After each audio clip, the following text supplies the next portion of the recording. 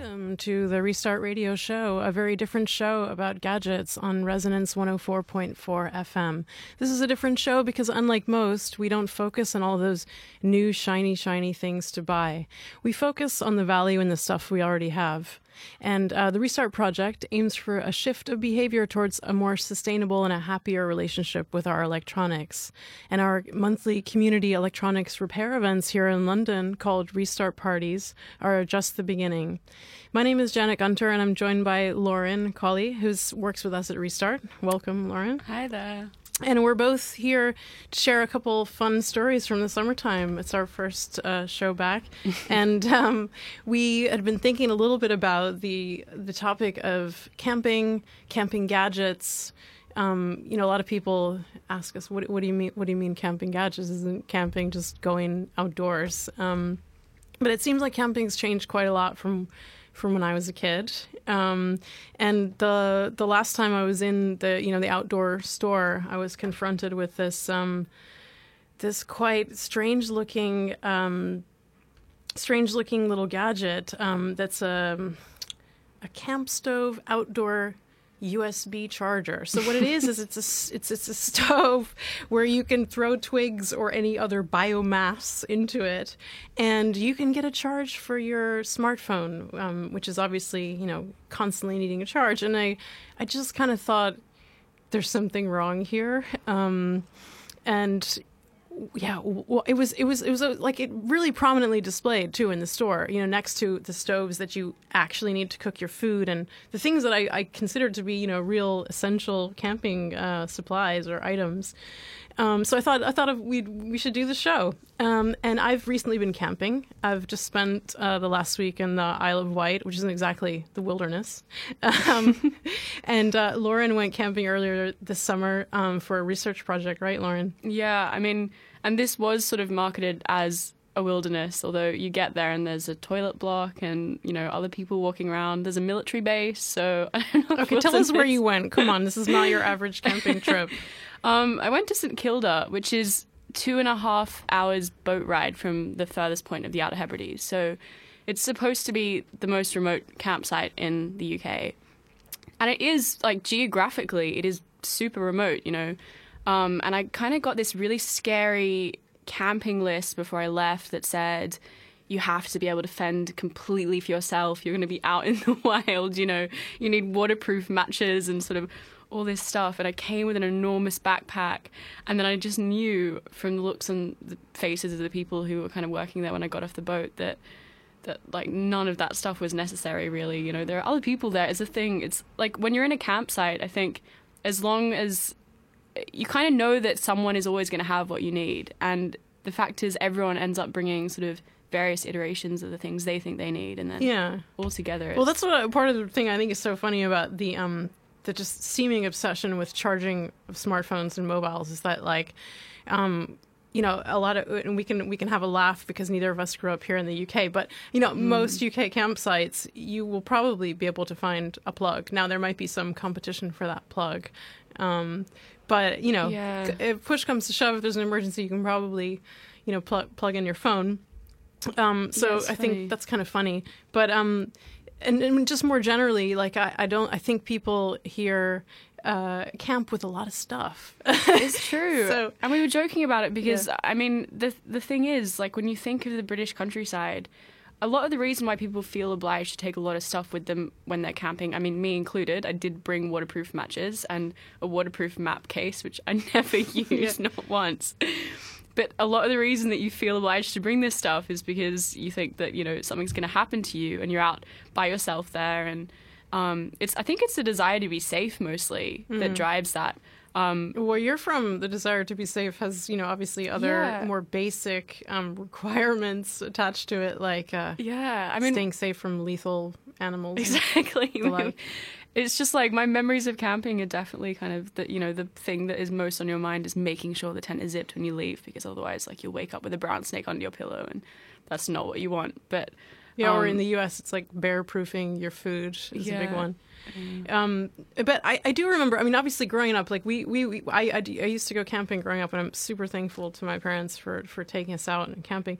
But we used to do seemingly much more, I mean, I'm not going to say rough camping, but we would drive out to like a state park and we'd have a pitch.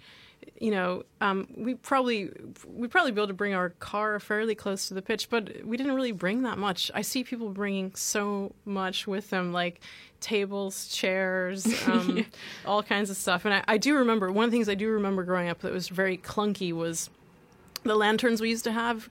They used to have these, you know, pretty poor bulbs and these gigantic, absolutely gigantic batteries that I can't even remember what format they are, but they were heavy and they didn't really have much light. So there has been some improvement in the camping gadgets realm, but I would say it's like the basic kind of stuff. Like, you know, LED lamps have definitely helped us. And in fact, sometimes they're almost too bright. Like you almost have to ramp down the LED Yeah, light. I mean, you found one that was particularly bright, that torch that's supposedly a laser beam as well as a torch. I mean, we're gonna get to the useless camping gear because a lot of people don't believe us that there is this many crazy gadgets for camping. But it turns out that the average camping trip in the UK is this is from 2015, is about 4 nights in duration, and people, you know, people increasingly, and some research from the U.S. shows people are increasingly interested in experience and kind of more radical experiences or sport or kind of more potentially extreme camping. But I think it's partly a generational thing as well, isn't it? Because they're saying that the people who are going camping now are millennials. I mean, obviously as well as everyone else, but a large number of young people now are going camping. So maybe they're not bringing the full living room and kitchen, like the table and the chairs and the massive stoves, but they're bringing other kinds of new gadgets and stuff. So we went and took a look to see, you know, what is, you know, beyond this this USB charger that burns twigs that I found. What are some of the other things that are being promoted? And Lauren, you found some really, I would say, pretty funny lists of ostensibly useless camping gear. So why don't you walk us through some of the stuff that's being marketed? This was so much fun. It was so much fun to do because I just did not realize how much was out there. I mean, even the fact that just then I remember having seen an electric marshmallow toaster. And so I thought, oh, that was really funny. I'll go find that again. And I Google electric marshmallow toaster, expecting to just see the one model. And instead, there are 20 variations. So this thing is popular enough for multiple companies to have jumped on the bandwagon and made their own versions. I thought, oh, that must just be like maybe in the UK where you can't kind of have as many open fires or campfires at campsites, but these appear to be popular in the US as well. Yeah, and there's one that I found is kind of specifically for making s'mores. So it's got like a little flame in the middle, and then it's got a kind of bowl around the outside, and there are pockets in the bowl, and one pocket is for the marshmallows and another one is for the s'mores. And I just... You mean for the chocolate and the biscuit or the thing? So you're supposed to kind of like dip it, and then, I don't know...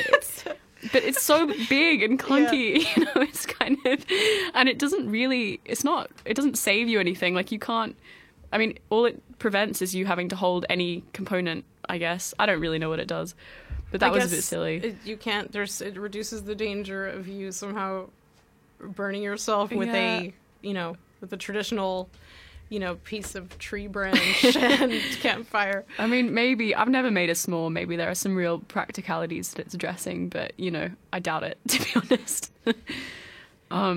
There's so much stuff. I mean, another really great one is the Coleman Quick Bed with speakers, which is a really expensive self-inflating camp bed that has an inbuilt speaker system, so you can go to bed in the sweet wilderness, and instead of listening to the cries of birds, you can listen to, I don't know, whatever music you're listening to. And we have the Ordnance Survey to thank for this. It's actually one of the most hilarious things that I've seen them write on their blog. They have this post called 20 Useless Bits of Camping Gear. Yeah. And they absolutely, like, they're really having fun with this. Yeah. And in fact, I believe that this mattress is the number one useless bit. Yes, they say, if you have not managed to completely alienate the entire campsite with your eyeball-searing torch, we'll get to that one, your petrol generator, or your insistence on wearing your sleeping bag to the toilets, the Coleman Quick Bed with speakers is designed to finish the job.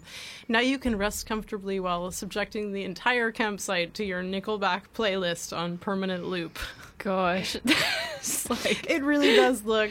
Yeah. Yeah. Well, it's just that thing of, I mean, they're two individually quite useful items. Like, I do want a camp bed and I do want a speaker system, but I don't want to have to inflate my camp bed every time I want to use my speakers, or listen to music every time I inflate my camp bed. So, I don't know. And some of the other stuff you found is, like, extremely high end. I mean, yeah, I get that, like, people do use high-performance stuff in the outdoors, like binoculars and other things, but these binoculars that you found, tell us about these recording binoculars.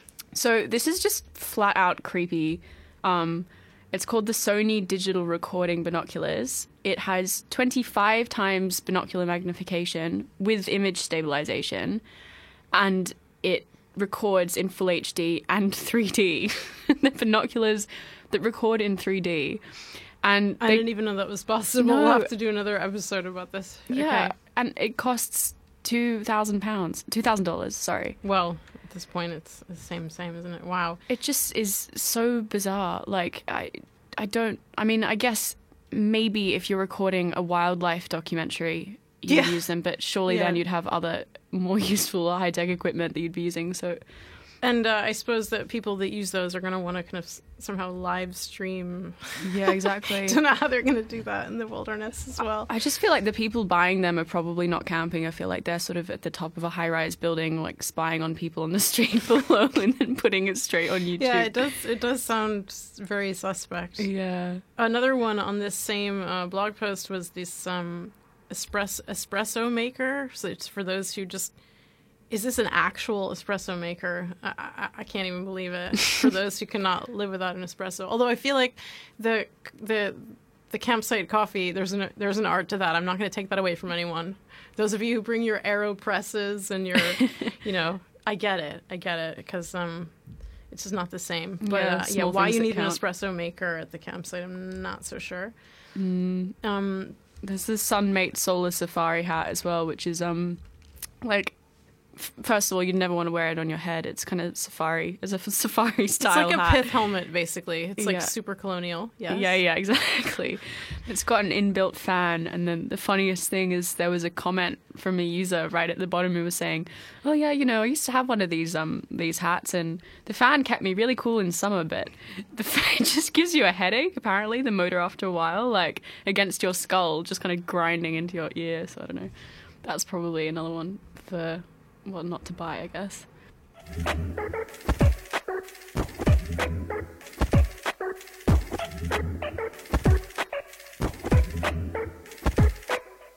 You're listening to Restart Radio on Resonance 104.4 FM.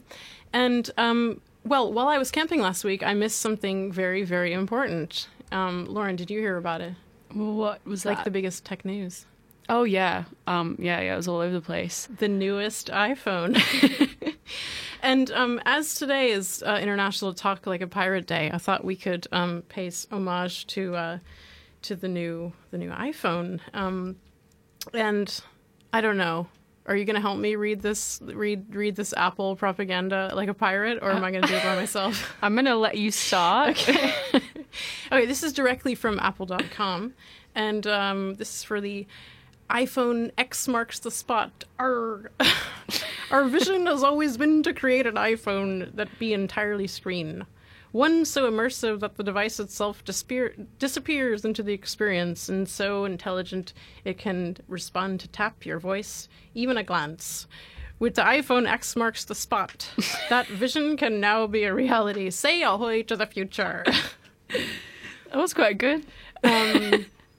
Yes. So, I mean, I thought everyone was talking about the facial recognition security aspects of this phone, but it seemed like when I went to finally look at this $1,000 mobile, the big news is just like it's just that it like doesn't have bezel, doesn't have an edge. Like that is. I was just a bit like, wow. Okay, well, good thing I was camping last week. Yeah, I think the thing I keep hearing about it is like the emojis that mimic your face. So you can have instead of you saying something, you can send in an emoji which is like a animated bear or whatever saying what you're saying. I don't know. Okay, well, I feel like that takes us back to the camping. Yeah. Well, the one piece of news that we're obviously interested in and we'll be following is like how easy it is to repair, and apparently, the price for screen replacements has gone up, probably related to the kind of the curved, the no bezel design of the screen. But yeah, it feels rather underwhelming, the news that I missed last week while I was camping. So there it is. One of the things we I guess you and I, Lauren, had to think about when we're camping is like, what do we actually need? So you had to drag all this stuff out into the end of the earth, and I don't have a car. I don't camp with a car, so I definitely have to think about weight when I'm packing. And there are some things that we actually really still do need. That some of them require batteries. So one of them is definitely, well, I would say a lamp. So that's really improved since I was a kid, as I'd mentioned. And there's some really cool projects online about how to build your own using LEDs and batteries. And we have a favorite one from Instructables. It's pretty cool. This guy who used a kind of the diffuser is just a big ice cream bucket, like a gigantic ice cream bucket, and he built his own. He created his own little heat sink for it and everything. So we'll post a link to that, but it's a really cool Instructables project about making your own. Yeah, and you found a couple other cool DIY. Yeah, there are a few. I mean, I was going to say also on the ice cream bucket one, though, is the good thing is, I mean, because he does this whole video, and by the end I was kind of thinking, I mean, I'm really not very good with making things, and by the end I was thinking, that it looks like a couple of things could go wrong along the way for me there. But the alternative is you just buy a really cheap head torch, and then when you strap it onto the ice cream bucket, the diffuser means that the light is like instantly improved. So yeah, that actually, in a sense, that's his greatest innovation, because the LEDs can be too strong, and like if you just want a kind of a soft light, diffusers are important. What are some of the other things you found? These are pretty old school DIY projects that you. Yeah, these are pretty extreme. Well, not extreme, but impressive, I guess. There's an alcohol burning camp stove that you can make using soda cans, a ruler, like Sharpie and scissors, essentially, and high temperature tape. So, I mean, yeah, it's kind of very basic, but that's a camp stove, which is an essential item. And then, yeah, another sort of pocket-sized oil lamp you can make using a travel-sized shampoo bottle. So that's kind of like the bulb of the lamp. And then everything else goes in there. You just need a socket, a copper wire, and a little bit of cotton towel, which then forms the wick. And then canola oil, which you can just get from the supermarket. That's cool. I think these are fun projects, especially if you had kids or you want to kind of, just kind of go back to basics. Another thing we'd really encourage people to do, and I'm definitely not a huge critic of the some of the solar chargers. Like, I get it. You want to potentially be able to charge your mobile, and maybe it's too competitive to get a plug. If you want to make your own solar charger, our friends Demand Energy Equality have workshops where here in London, they can help you learn to make your own solar charger out of offcut photovoltaic cells, which is a real cool opportunity to learn the way solar works. So that's that's something you might want to take camping with you. I guess reflecting back, I mean, looking at this, it seems like there's a real tension about, the desire to escape and to be connected. And so, like, some of the other stuff we saw is very much like about, what are these gloves that you can use your mobile in the cold. So I guess when you're halfway up El Capitan and you need to to send a message in the cold, you can grab your mobile. Those are quite pricey. Yeah, those ones? yeah, they're 40 quid for those ones. It's funny though. I mean, a lot of this stuff is kind of navigating this paradox of you want to get away from technology, and then they're creating technology for you to have while you're away from technology. So it's an interesting thing. I mean, they're aware that they're selling, I think, to a market that doesn't quite know what it wants. You know, it's sort of, it's not that that paradox is coming through in the way they're selling stuff. It's that paradox is there in the way that we relate to. I was just going to say that. Yeah. So for me, you know, I'm not a really big believer in kind of just a full detox. I mean, some people need that, I suppose. But I just think that, you know, our holidays are the time we spend off or outdoors should be a time to just kind of, you know, just significantly turn down the volume of all that. Just put it really in the background and to have us just use what we need. So in my holiday last week, I realized I'd forgotten the charger for my phone. And then, I mean, I guess that shows a lot about, you know, my priorities, but I wasn't that interested. But I realized that weather would be an issue over the course of the week. So then I thought, okay, well, what I'll do is I'll just put my phone on battery saver and on airline mode for, you know, the times I'm just not needing it or looking at it, or it's not crucial, or even, and, you know, you can also just turn it off. And that's actually a really good exercise. For me, that was a good exercise in, like, what do I actually use this thing for? I mean, for the most part, it was, over the course of the week, it was just me taking photos and checking the weather. And actually, the night when we had really, really bad weather, like 50 miles per hour winds, the thing that I really wanted was the radio. So we actually had just like a radio with its own battery. And that was actually much more comforting, just to be able to, as we felt like we're going to be blown out of our tent, just listen to some music, listen to the radio. It served a much greater comfort than me kind of swiping and trying to find satellite imagery and the latest thing online. Or so for me, I was really surprised. You know, I have a pretty standard smartphone, a Motorola, I don't know, G3, and it's about a year and a half old. I had one battery charge, and it lasted me, in this way, it lasted me a full 4.5 days. So it's pretty good. So that I was able to, you know, go in and check the weather. I took a phone call, actually, or two. And took some photos. And it kind of made me really reflect on the way I relate to my mobile more broadly. I think you do need a degree of self-restraint, though, is the thing. Like, it's so kind of, I don't know, it's so habitual now to just check your phone all the time. I mean, when I went to St Kilda, there was no phone reception, and I don't think I would have... I mean, that thought was really scary before I left, you know, kind of no contact at all. And I don't think I had gone for a week without that before. I mean, since I got a phone, I don't think I'd done that, actually. This is probably the difference in our generations, but like, I remember, you know, the time when, I mean, I remember, you know, getting a pager and thinking that was funny, and slightly intrusive. And then I remember, you know, my first mobile and everything, but I suppose for your generation, it is like almost like a dread-inducing notion to just not have communication on your person. Well, I think it was exciting, but maybe like I was aware that it kind of highlighted how habitual it is. It's funny, and I felt so good afterwards, and I couldn't figure out why. For ages, I was like, why do I feel so sane?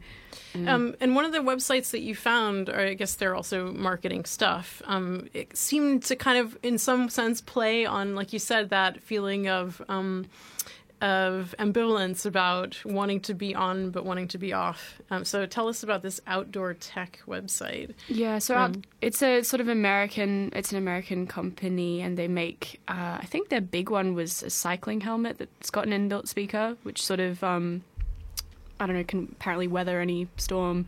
Which is another good thing potentially about these camping gadgets, is they do have to be quite durable when they're built, because, you know, they're going to be used outside. So in terms of durability of electronics, I guess that's like a good move, but they're not, I mean, I guess the problem is they're not really used out of that context. But Outdoor Tech's kind of tagline is, the evolution of outdoor tech has been shaped by this constant push and pull to stay connected but not tethered. And they say, our goal from the beginning has been to address the ever-growing issue of blending a modern lifestyle in the age of mobile technology with the drive to be outdoors. So, I mean, I think that's something they've recognized in the type of people they're marketing to. And their blog is sort of, I mean, it's also, people are also becoming more environmentally conscious. With that desire to be outdoors comes an environmental consciousness. And they've got this blog where they sort of recommend things you can do to save the environment. And it's like 10 ways to help take care of the environment. But they're all kind of these things that we're told constantly are going to help, but we sort of know on some level aren't. Like, say no to plastic bags, say no to straws. By themselves, you know, that gesture doesn't do much. And yeah, so you're saying that there's actually really not very much on replacement parts, fixing stuff, using their own gadgets for longer. No, they say website. Nothing about lowering consumption, which obviously is a huge one. And yeah, they do have a spare parts section, but it's cables and chargers. And I mean, to their credit, they've got a refurbished section as well, so you can buy a product that's broken and then been refurbished, which is really great, actually. I mean, that's sort of better than a lot of tech companies, I think, do.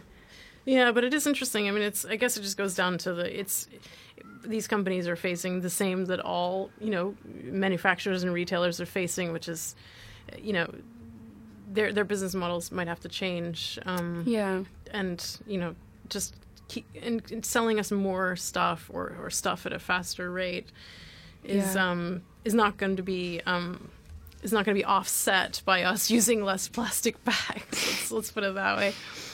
And then some of the other stuff you found, and I actually thought this was quite interesting, was about just this notion of I guess, can we call it increasingly the millennial experience, the kind of connected experience of the outdoors. And I have some friends who do use Strata and these other apps that they turn the outdoor experience into a social experience. But I suppose that's why everyone needs to charge their bloody mobile when they go camping, is because it's this imperative to constantly be sharing.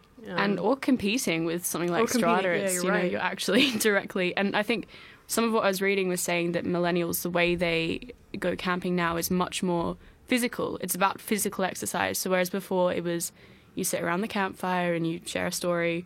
But we were I went backpacking. Yeah, you know, back in the day, we were backpacking. We were doing physical exercise. There was climbing, abseiling, all that stuff. No, you're right. That's true. That's a fair point. It's a gross generalization, but I think maybe now these holidays where you go to do a specific sport or you hike as far as you can in the shortest amount of time. Yeah. That kind of semi-competitive physical exercise. I can see that. I think the competitive aspects have definitely grown, and then the fact that no one ever wants to just be lost or actually try and read a paper map or use a compass, and that everyone needs to know their exact, GPS location at all times.